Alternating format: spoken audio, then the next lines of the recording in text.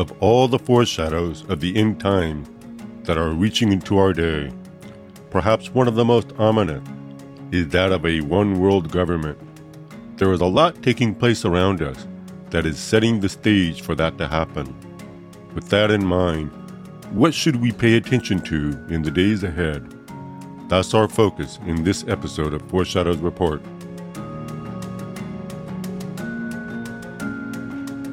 Welcome to Foreshadows Report, a podcast dedicated to helping Christians to keep watch and find hope by growing in their understanding of Bible prophecy.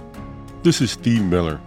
In this episode, we're going to look at the forces at work today that are pushing our world toward global governance. First, we'll look at 4 foundational trends that are leading us toward a globalist society. Then we'll look at 2 big examples of ways we are drawing closer than ever to seeing global approaches to government gain traction. The goal of this episode is to provide a bird's eye view of what's happening and to help us become aware of what events or organizations we need to be watching in the days to come.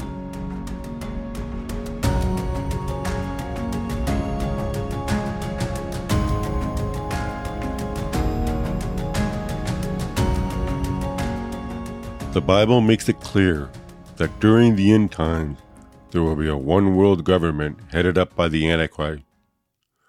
Revelation 13:7 tells us that the Antichrist will have authority over every tribe and people and language and nation.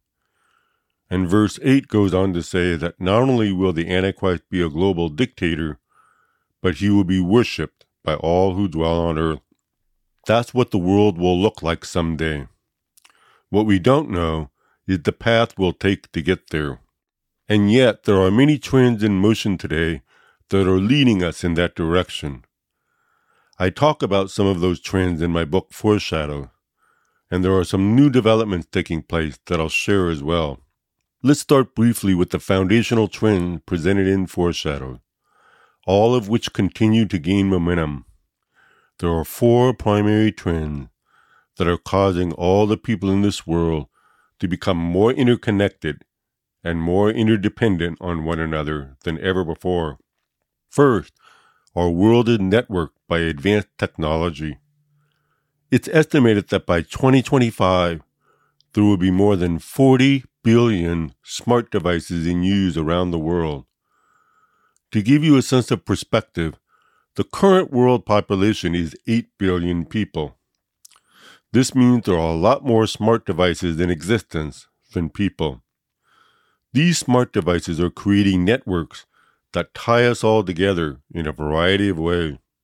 As of April 2023, there are 5.2 billion people on the internet, and an estimated 60% of those are on social media.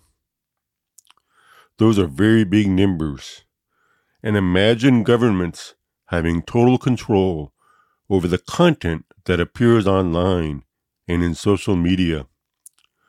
Because so many people are all linked together through many of the same channels, it would be very easy for governments to control entire populations of people by deciding what kind of information they are allowed access to online.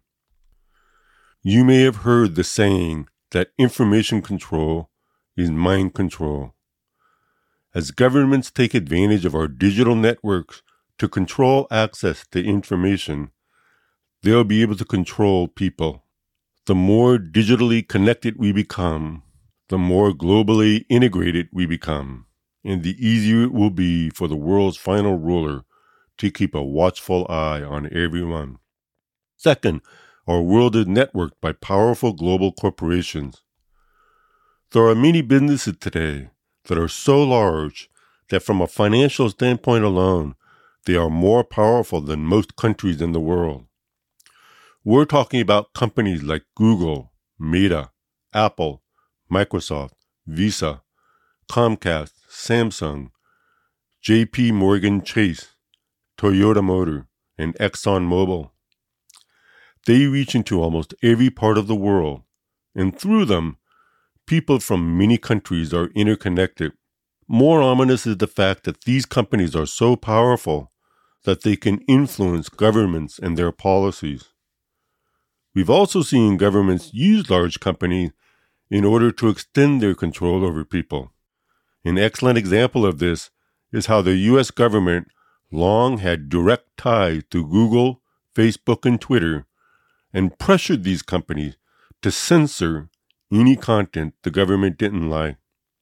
It's becoming more common these days to see governments work hand in hand with large corporations in an effort to expand their power.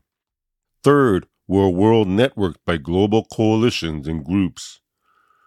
This includes global groups like the United Nations, the World Economic Forum, the G20, and the World Health Organization, which is connected to the United Nations. The organization that's been in the news the most lately is the World Economic Forum. During the pandemic in 2020, the founder of the World Economic Forum, Klaus Schwab, came out with a book titled COVID-19, The Great Reset. In the book, Schwab said that COVID-19 has dramatically torn up the script of how to govern countries and that the time for reinvention has come. In other words, we need to change the way government is done. And what does he mean by reinvention? In the same book, Schwab wrote, "There is no time to waste. If we do not improve the functioning and legitimacy of our global institutions, the world will soon become unmanageable and very dangerous. There cannot be a lasting recovery without a global strategic framework of governance." Let me repeat that last line. There cannot be a lasting recovery without a global strategic framework of governance. That sounds like he is advocating a global government, doesn't it? There's another quote from Schwab that helps to remove all doubt. Back in 2016, he said, "The problem that we have is not globalization. The problem is a lack of global governance." This clearly indicates the World Economic Forum believes that the best way to deal with future crises is through global governance. The United Nations has the same mindset. We'll talk about this more in a few minutes. But for now, I'll say that on the United Nations website, the organization describes itself as the world's only truly universal global organization. The fourth major trend is the emphasis on the world as a global community. There's a narrative that governments and globalist organizations have been repeating a lot lately, and it's hard to miss. This narrative became very popular during the COVID pandemic. To solve the world's problems, we must all work together as one. Another way of saying this is, we're all in this together.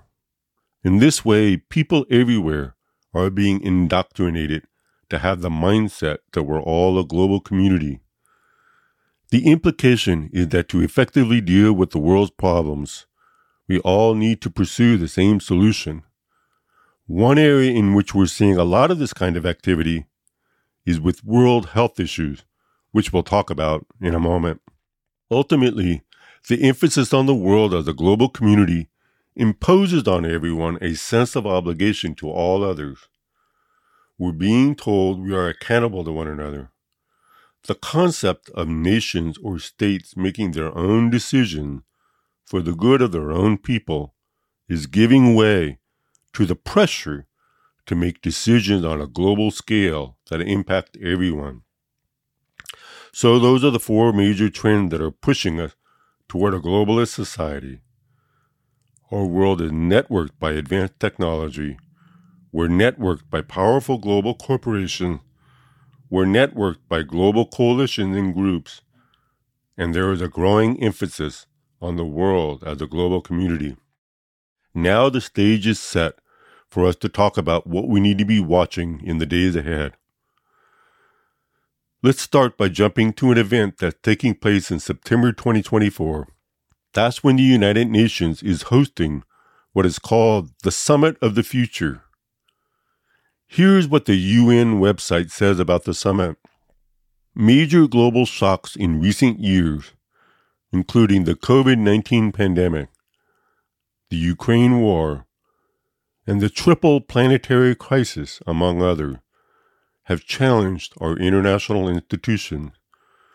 Unity around our shared principles and common goal is both crucial and urgent. The Summit of the Future is a once-in-a-generation opportunity to enhance cooperation on the critical challenges and address gaps in global governance. There are three things I'd like to highlight from that short description. First, the United Nations says unity around our shared principle and common goal is both crucial and urgent. Notice their emphasis on unity being both crucial and urgent. And what do they say this unity is built around? Our shared principles and common goal. Whose shared principles and common goals are they talking about? Clearly those of the UN. The United Nations presumptively states that these principles and goals are already in place and assumes that we agree with them. Second, they say this summit is a once-in-a-generation opportunity. There's no explanation as to why it's once in a generation. It's not like there's a specific deadline beyond which making changes will become impossible. This once-in-a-generation language is meant to create a sense of urgency, as if there's a global emergency that must be addressed, or else. And third, the summit is said to be an opportunity to enhance cooperation on critical challenges and address gaps in global governance. What do you think they mean when they say address gaps in global governance? From the UN's perspective, there are gaps that need to be closed up. The UN believes these gaps are problematic and wants to close them up. This is a call for everyone to cooperate on a global level. But cooperate with what? Back in 2021, the United Nations came up with what is called our Common Agenda. According to the United Nations website, this agenda is their vision for the future of global cooperation. In a report about this Common Agenda, the United Nations includes 6 statements that begin with the words, "Now is the time." I'm going to read 3 of those statements to you. Now is the time to re-embrace global solidarity and find new ways to work together for the common good. Now is the time to renew the social contract between governments and their people and within societies. And the 6th one is, now is the time for a stronger, more networked and inclusive multilateral system anchored within the United Nations. From start to finish, everything about this common agenda points to global cooperation and networking in ways that enable the United Nations to carry out its vision for the world's future. In sharing all this, I'm not saying the United Nations will be part of the Antichrist's future one world government. It's very likely that a lot will change between now and the time the Antichrist arrives. But what I am saying is that through summits like this, governments and people around the world are being conditioned toward a one world mindset. This is all about putting the world on a path toward global governance. On a different front, we have what's happening at the World Health Organization. Ever since the COVID pandemic, the World Health Organization has been urging world governments that the global response to all future health crises should be handled by the World Health Organization alone. In other words, individual countries will not possess the authority to decide how they handle pandemics or health crises within their borders. The goal is for all countries to yield their healthcare authority to the World Health Organization, or WHO. For months, negotiations have been taking place for what is called the WHO Pandemic Preparedness Treaty. Back in March 2021, a group of leaders got together and wrote, "The main goal of this treaty would be to foster an all of government and all of society approach, strengthening national, regional, and global capacities and resilience to future pandemics. The treaty would give WHO the authority to declare what is or isn't a health crisis, and the authority to dictate how countries should respond. It would also give WHO the authority to decide which countries will be required to contribute the medical resources and the funds needed to solve the crisis. The negotiating body that is working on the treaty has said they believe it should be legally binding upon all the countries around the world. As of now, the goal is to present a draft of the treaty at the World Health Assembly in May 2024. Looking back at what happened in 2020 and 2021 during the COVID pandemic, we already have a lot of evidence of the kind of damage that can occur from government overreach. But imagine how much worse it could be if another global health crisis comes along and we're all legally bound to follow the dictates of just one organization worldwide. If that treaty passes, an enormous amount of power will be concentrated in just a very few hands in one place. We won't have any assurance that decisions made by WHO will necessarily be right or in the best interest of everyone. We've looked at just two things to watch out for: the UN Summit of the Future and what's happening at the World Health Organization. There's more that is happening, but these two are significant. If they take hold, they would speed up the process toward global governance.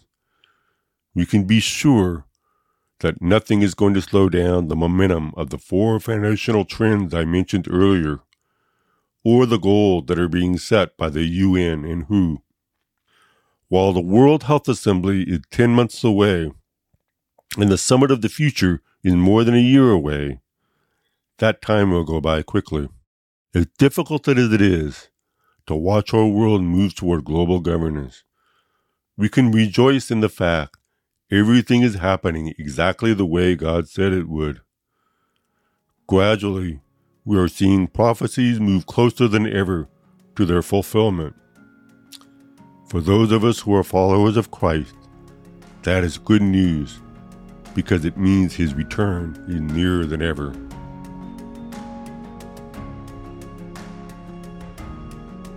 Thank you for joining me for this episode of Foreshadows Report.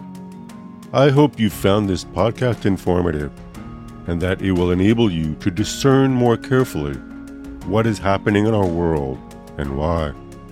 The trend toward global governance is just one of 12 that I talk about in my book Foreshadows. If you don't have the book and you're interested in finding out more about the other trends that reveal Christ's return is nearer than ever, you can find out more by going to my website, SteveMillerResources.com. And as I mentioned in our previous episode, I have a new book coming out on October 10th. It's titled One Day Nearer, Daily Devotion in Anticipation of Jesus' Glorious Return. It's a collection of 365 devotions meant to instruct and inspire us as we draw closer than ever to the end time. One special feature of the book is that it includes more than 250 devotions that look at the high points of Bible prophecy from Genesis to Revelation. At the same time that you learn about specific prophecies in Scripture, you'll also discover how these prophecies are relevant and meaningful to us right now. Though there are 365 devotions, they are not tied down to the calendar year. The book can be started at any time a person wants, and because it's not tied to a calendar year, it's okay if you have to miss a day or two for some reason. There's no way to fall behind on reading this devotional. One Day Nearer is now available for pre-order at my website.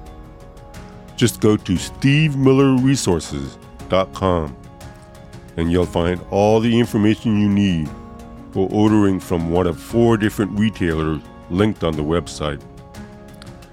Thank you again for joining me for this podcast, and I'm grateful to Harvest House Publishers for continuing to support it.